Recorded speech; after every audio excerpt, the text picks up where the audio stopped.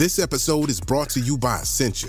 A better you starts with better hydration. Essentia is on a mission to inspire people to do what matters most. Their proprietary ionization process transforms water from any source into ionized alkaline water, providing water that's 99.9% pure with a pH of 9.5 or higher.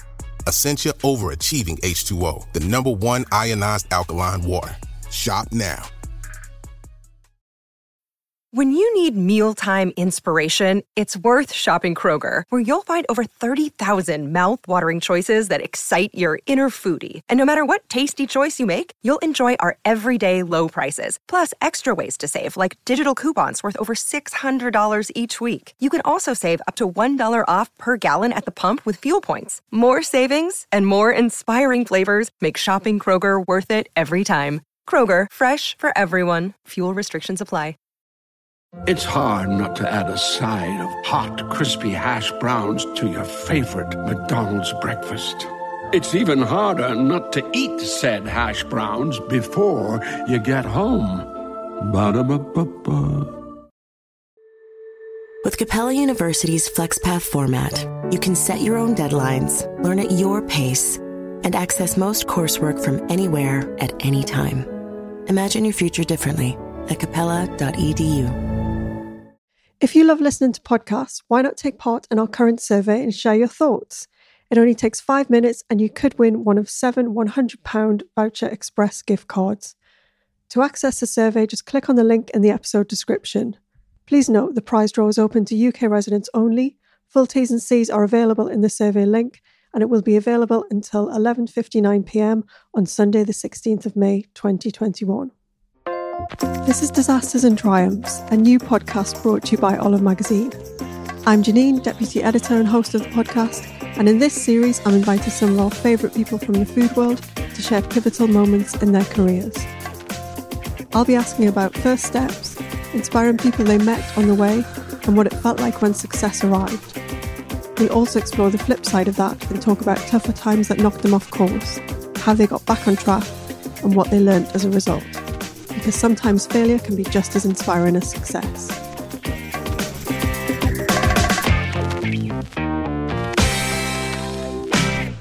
This episode we welcome ZOE ADJONYOH, chef, author and culinary consultant to the podcast. After cooking up her famous peanut stew to sell at Hackney Wicked Festival back in 2010, she started a monthly supper club at home to help fund her way through a creative writing MA at Goldsmiths. Street food, catering and pop-up restaurants as Zoe's Ghana Kitchen followed in London, Berlin and New York. And in 2017, she published her first cookbook of the same name. In 2020, Zoe co-founded Black Book, a global representation platform for Black and non-white people working within the hospitality and food media. This year, her cookbook, Zoe's Ghana Kitchen, has just been reprinted, and her new podcast series, Cooking Up Consciousness, is launching very soon. Welcome, Zoe. Hello, Janine. Thank you for having me.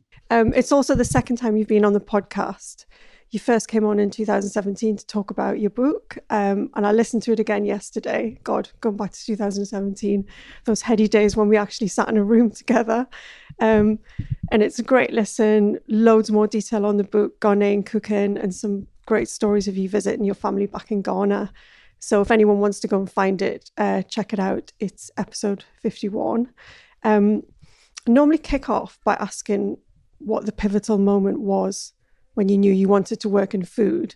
And interestingly enough, when I got in touch with you to ask you about doing the podcast, you said, I didn't choose food, it chose me. So can you expand on that a bit? Yeah, well, the truth is I was fighting this as hard as I could for a number of years, actually. I mean, the story of Hackney Wicked, how this all started, is well told, but I'll try and keep it brief. I basically got back from traveling around the States in 2010. I was freelance, whatever I was then. I think I was doing, I was a freelance copywriter, and I was also freelance video producer for an air sports company. I've had so many weird jobs. Anyway, I had a lovely time, and I came back broke because it was such a great time. And, you know, Hackney Wicked was going on here. Doesn't exist anymore, but it used to be this big open arts festival. And Hackney Wick at the time was a super vibrant creative place that nobody came to. It was an industrial estate full of, artists and writers and stuff. And it was the weekend. So the whole point of Hackney Wicked is it's an open arts festival weekend. So my studio where I'm sitting now, my flat, my home, was being used as a video gallery, basically. And at that point, there was no furniture, there was no nothing. It was a literal white cube. And, all these people were descending on Hackney Wick, but there were no bars or cafes or anything. So I thought, oh, here's an opportunity to make some money. So that's what I did. I tried to make some money with a pot of peanut butter stew, which is what launched the business. But at the time, I had zero interest in, even though there was a lot of people wanting me, even off the back of that first event, which was a runaway sellout success, much to my surprise. People were wanting for that event to happen again, but it was another year before I did it again. And then even then, I was still hesitant, and I was starting my MA at Goldsmiths, and I basically used the supper clubs at my house to finance my way, to support myself through the masters. And even then, at the end of the masters at Goldsmiths, I was trying to escape to Berlin. But I thought, oh, I'm in Berlin, I might as well cook to make some money. So I took a residency in Neukölln at the Werkstatt der Kulturen in Hermannplatz or thereabouts. And then, lots of German press had descended on my kitchen in Berlin. And suddenly, it was just went crazy really quickly. And so it was the universe that made, just wouldn't let it go, essentially. So it was more that the universe brought it to me rather than in terms of a business. But obviously I've always cooked, and I've definitely, since I was knee high to a grasshopper, always been interested in and cooking whatever Ghanaian ingredients I could get my hands on. So it was a gradual, the universe knocking on your door saying, hi, yeah, it's me again. It became a bit of a standing joke because, I kept saying I'm moving to Berlin, but I'd be back every 2 weeks to cater an event or do a supper club or be at a festival or something. And I think it was around 2013 I finally decided to come back from Berlin, and it was a gift at the time. I had the best years of my life. I was reading and writing and cooking. That's all I was doing. And it was bliss. It was literally my dream life. But just because, it had grown, Ghana Kitchen had started to get a name for itself. It was being blogged about. It was in the press quite a lot. And I just had to think, okay, what is going on here? Like, this is obviously a business. Why does it need to exist? Like, what's the problem that it's trying to solve, or the universe wants it to solve? And the edit at the time was bring African food to the masses. And of course, I had to translate it all in really easy, consumable language. But the real mission was always about opening people's hearts and minds to a conversation about culture and race and identity and the politics of food, because my whole existence really is brimming with politics. And and justice and social justice have always been causes dear to my heart, and food became this vehicle to introduce people to those conversations. Was there anyone, in your career, say from when you said 2013, when you started properly doing it as a business to now, who was a particularly inspiring or a mentor to you, or someone that you kind of felt like really helped you on your way? Now, when I think about who were important and inspiring people in my journey, specifically in food, I was looking mostly to the States, I suppose, because, as I said, nobody was really doing contemporary West African food in London or the UK at the time. I think the only people I can reference who were and of a similar nature to me back then were Eat Jollof, which were a catering company, a very good catering company. But they weren't in the same kind of space as I was, and they weren't quite doing it in the way that I wanted to. But in terms of who can I think of? Oh, the States. So, people like Bryant Terry, like that book, Afro Vegan, was hugely inspiring. Jessica Harris, High on the Hog, and all of her work around food and explaining the relationship between Africa and African ingredients and Black food in America. There's two standout people there. I mean, I guess at the time I probably thought of Marcus Samuelsson as a bit of a potential inspiration. Ironically, some people might be surprised to hear Jamie Oliver. When I decided that this was a business, I wrote my business plan on the fag packet, after a supper club with a cigar hanging out my mouth. That's who I was then. And me and my friend Yasser Khan, who also designed the look and feel of the brand back then, we were writing like, well, what could it be? And I said, well, everything that Jamie Oliver's got. Why couldn't I do that for African cuisine? So there was nobody directly in my field of vision who was feeding me anything, but I was certainly getting inspired by what other people had done with food. And when it came to writing my book, I mean, Sabrina Gayle's Persiana was a very strong reference point for me as well in terms of the look and feel of it and the tone for the book. So, yeah, there's been definitely various people who I've picked influences from along the way, but no direct mentor, so to speak. And the few people that I did reach out to, whose names I won't share here, because that might be embarrassing for them, didn't ever respond or reply or had the time. And, I understand. We're all, as an entrepreneur, I understand how busy we can get. So yeah, I was running under my own steam thereabouts pretty much, but that was a good place to be because I was out of that space of comparison, which obviously is the fear of all joy. Yeah. Not the fear, the death knell of joy, isn't it? Comparison. So in that space, I might have not had direct mentors, but I certainly had guides and reference points in terms of what the brand could be. I was going to say because of your good and bad experiences in reaching out to people and getting some help, and then in other cases not getting any help, has it become more important for you to be a person that someone up and coming can come to and ask and be that mentor, be that inspiration?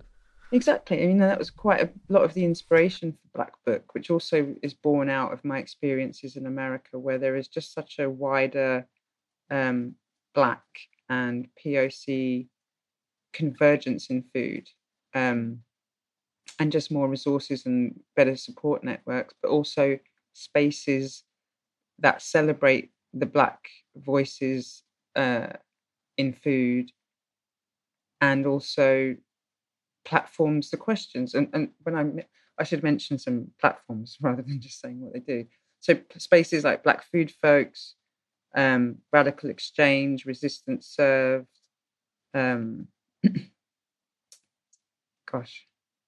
She Chef, Just Call Me Chef. There's so many.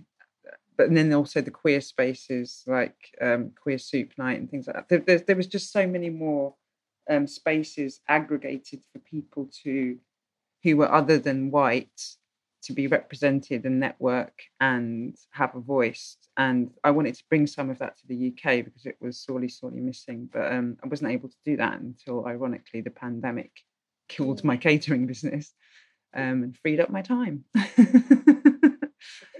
I was going to ask you about, and this is probably going to be a hard one, about success and the concept of success and what it means for you, because obviously you've got so many different levels going on. What is success for you? It's been a journey, honestly, because when I started in this food game, success for me was being able to write, read, and make money cooking food. I was having a very successful few years. Then the cookbook came out, and suddenly success looked a little bit different for me because I was in a really different environment.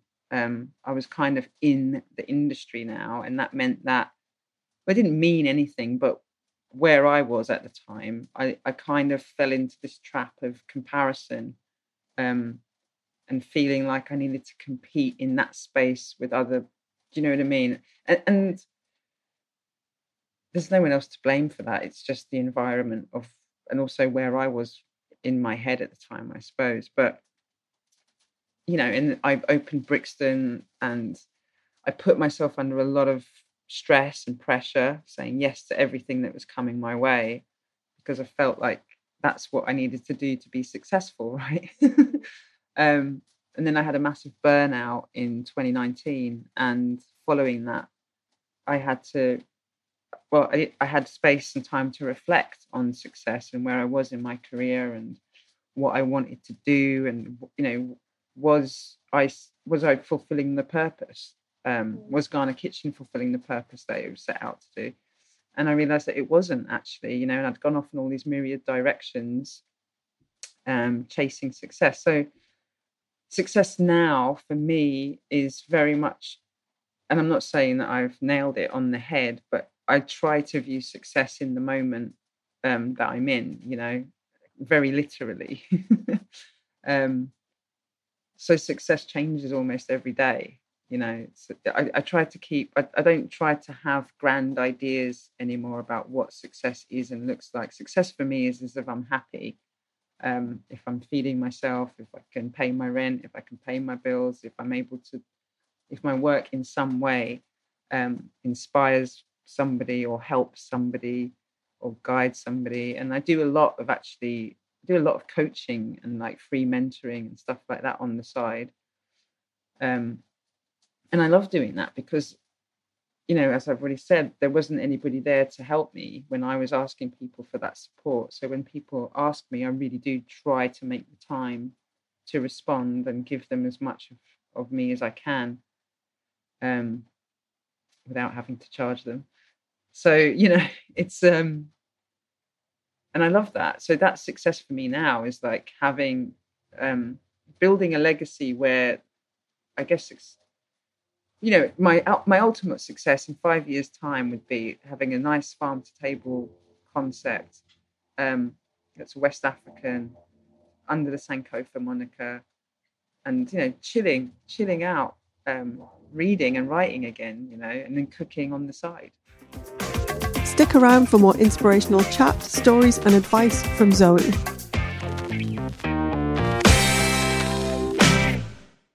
And on the flip side of success, this podcast is called Disasters and Triumphs. Would you be able to share an obstacle or a disaster, something that a difficult time you faced? When I review the last 10, 12 years of being in the food industry, and then when I review even before that, the last 30 years of being in the working world, whatever was a failure or didn't go very well, ultimately was a transformative moment, because I bang on about this a lot actually, but it's when you're down in the weeds, is where the growth happens. It's getting through the pain points where you learn, and without learning, you don't grow. So whatever they were, and there were millions of them, I'm here today because I survived them. But yeah, I think the really big one was being in hospital in 2019 for 10 days in intensive care, and not even seeing it coming, and just realizing that, I'd been really abusing my body, and my health emotionally, mentally.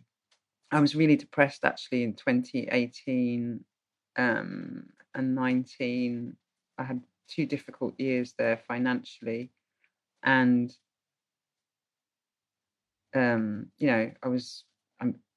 sure you know this, but I'm in recovery, and I was drinking a lot back then and relying on other things to get me through whatever the stresses were. But yeah, being in hospital, I think in 2019, that really just floored me and made me have to just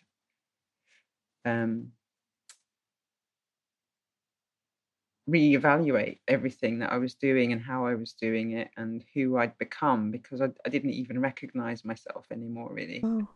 What was the what were you in hospital for? What was the diagnosis? Yeah, well, they thought I had meningitis. It was the back of, I just got back from the last festival of the season, which was, it was a really good one, actually. It was our best one of the year that year. But what was happening was I was short of staff, and I was driving back and forth every day to wherever that festival was, which is somewhere in Northamptonshire or I don't know, somewhere. It's like 4 hours outside of London.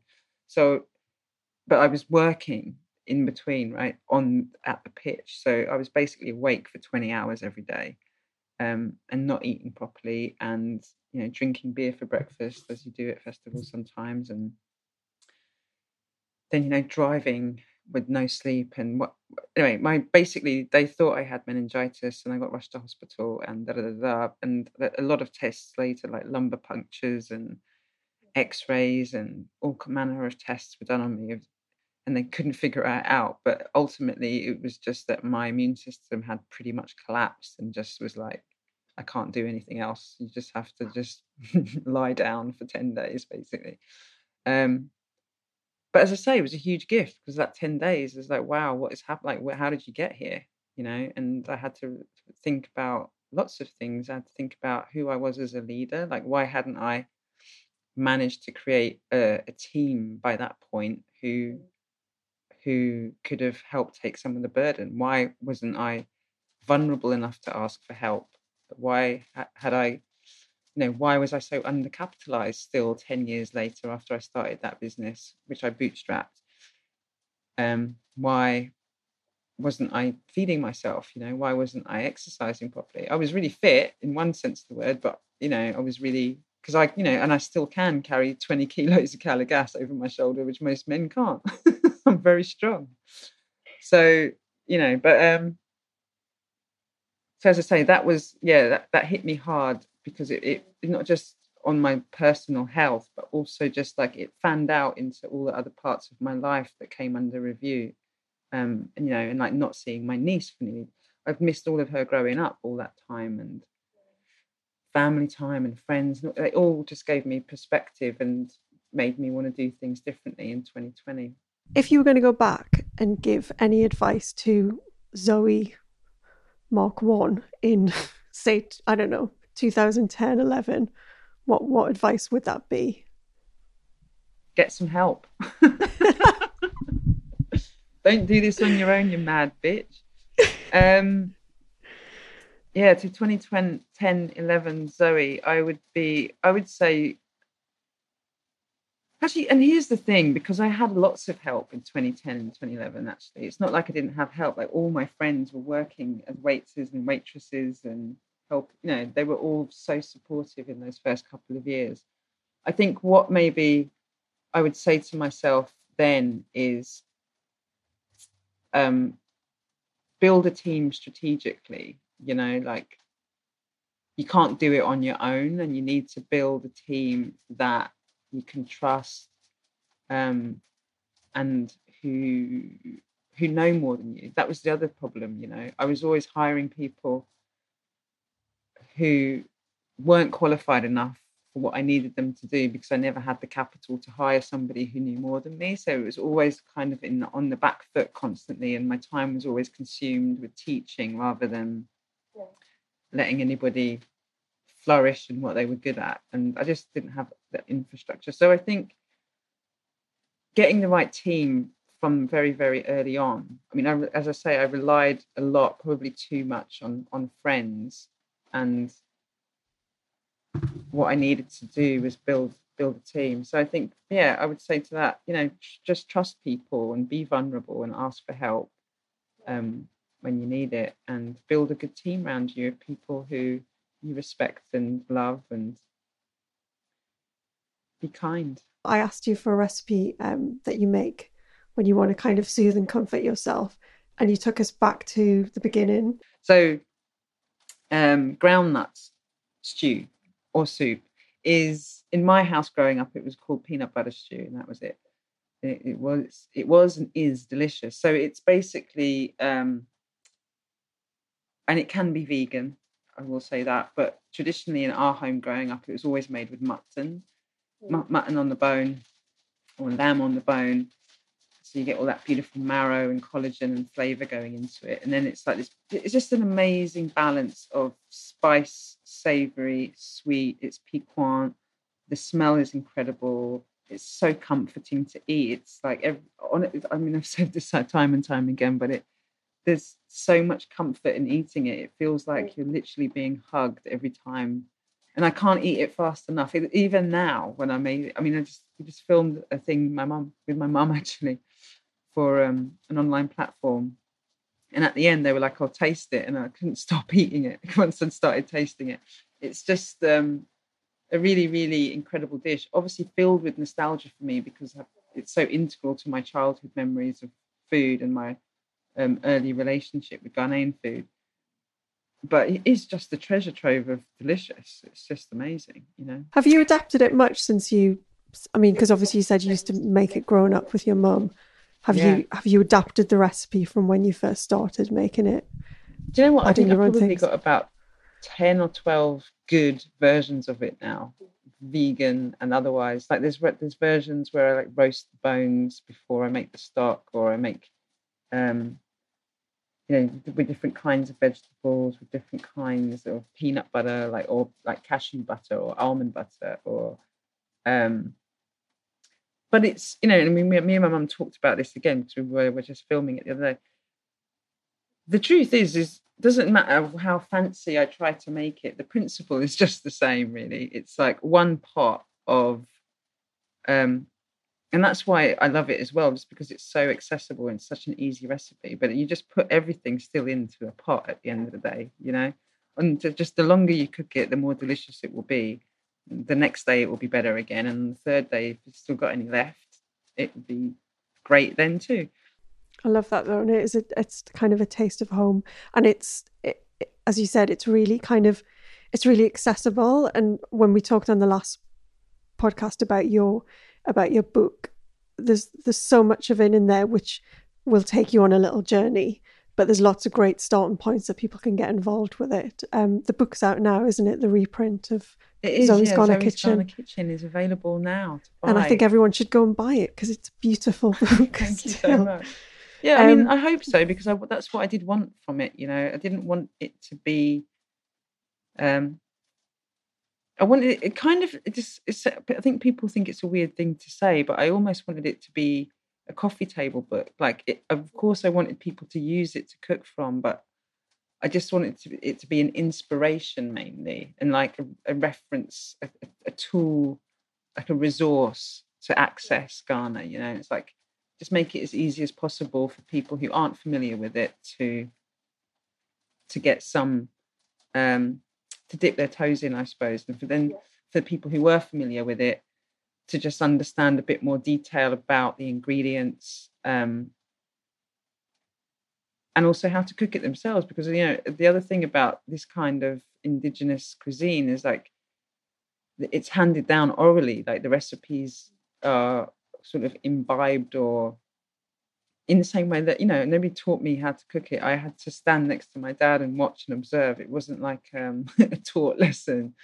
And I think that's a lot of experience, because the matriarchs hold the recipes have been given orally or just by osmosis, So I think in fact, I know I got so many emails when the book came out the first time around from Ghanaians around the world saying thank you, even for recipes like corned beef stew, which definitely only latchkey Ghanaian kids had for dinner. But people were really happy to see it there, because it's like, yes, I grew up eating that same thing as well after school. And that obviously brings me a lot of joy. Yeah. Is book number 2 on the cards, or are you not allowed to tell us? Or God, you'd think so, wouldn't you, by now? But yeah, I would. I have put a treatment out there for a work which is it is a cookbook, but it's more of a collection of other people's recipes more than it is a collection of my own recipes. And it's not really about me anymore, Janine. I'm trying to platform other people and give other people a stage to stand on, and just still, I'm passionate always and will ever be about Africa, not just Ghana and West Africa, but all things Africa, and giving the chefs from that continent, whether they're in the diaspora or still in the continent themselves, a much needed spotlight, because we're still got a long way to go. I mean, I noticed a couple of Dueva and Michael Elegby and Selassie. I think those 3 chefs made it into the world's top 50 or top 100 chefs, whatever those lists are that circulate around, which is great to see. But there's many more, who just don't have the profile that they deserve, really. And I want to help. Where's the best place for people to connect with you so they can find out what you're doing, what you're working on? I guess zoesghana.kitchen.com is a good space on your website. zoesghana.kitchen.com, which is now an online single origin spice store from West Africa. We're going to be introducing some grains and other bits and pieces very, very soon. Or at Ghana Kitchen on Instagram, or at ZOE ADJONYOH on Instagram, if you can tolerate my sweary mouth. I swear a lot. Well, you've managed to hold my podcast coming out in mid-May, Cooking Up Consciousness, which is also a Clubhouse. If anybody's on Clubhouse, please follow Cooking Up Consciousness. I'm going to go and investigate that. That'll be available on all popular podcast platforms. Thank you so much for coming to chat to us today. I'm aware that we've run over time as well, so I'm going to say goodbye and just thanks again, Zoe, and really good luck with everything that you've got coming up. Hey, listen, thank you so much for having me, and always a pleasure to work with Olive, all things Olive. So thanks very much for having me back. You've been listening to Disasters and Triumphs, an Olive Magazine podcast series. To find out more about the series, including the recipes we talk about in each episode, visit olivemagazine.com, where you'll also find our huge back catalogue of over 200 podcast episodes. Don't forget to subscribe at Acast, iTunes, Spotify, or wherever you get your podcasts to never miss an episode.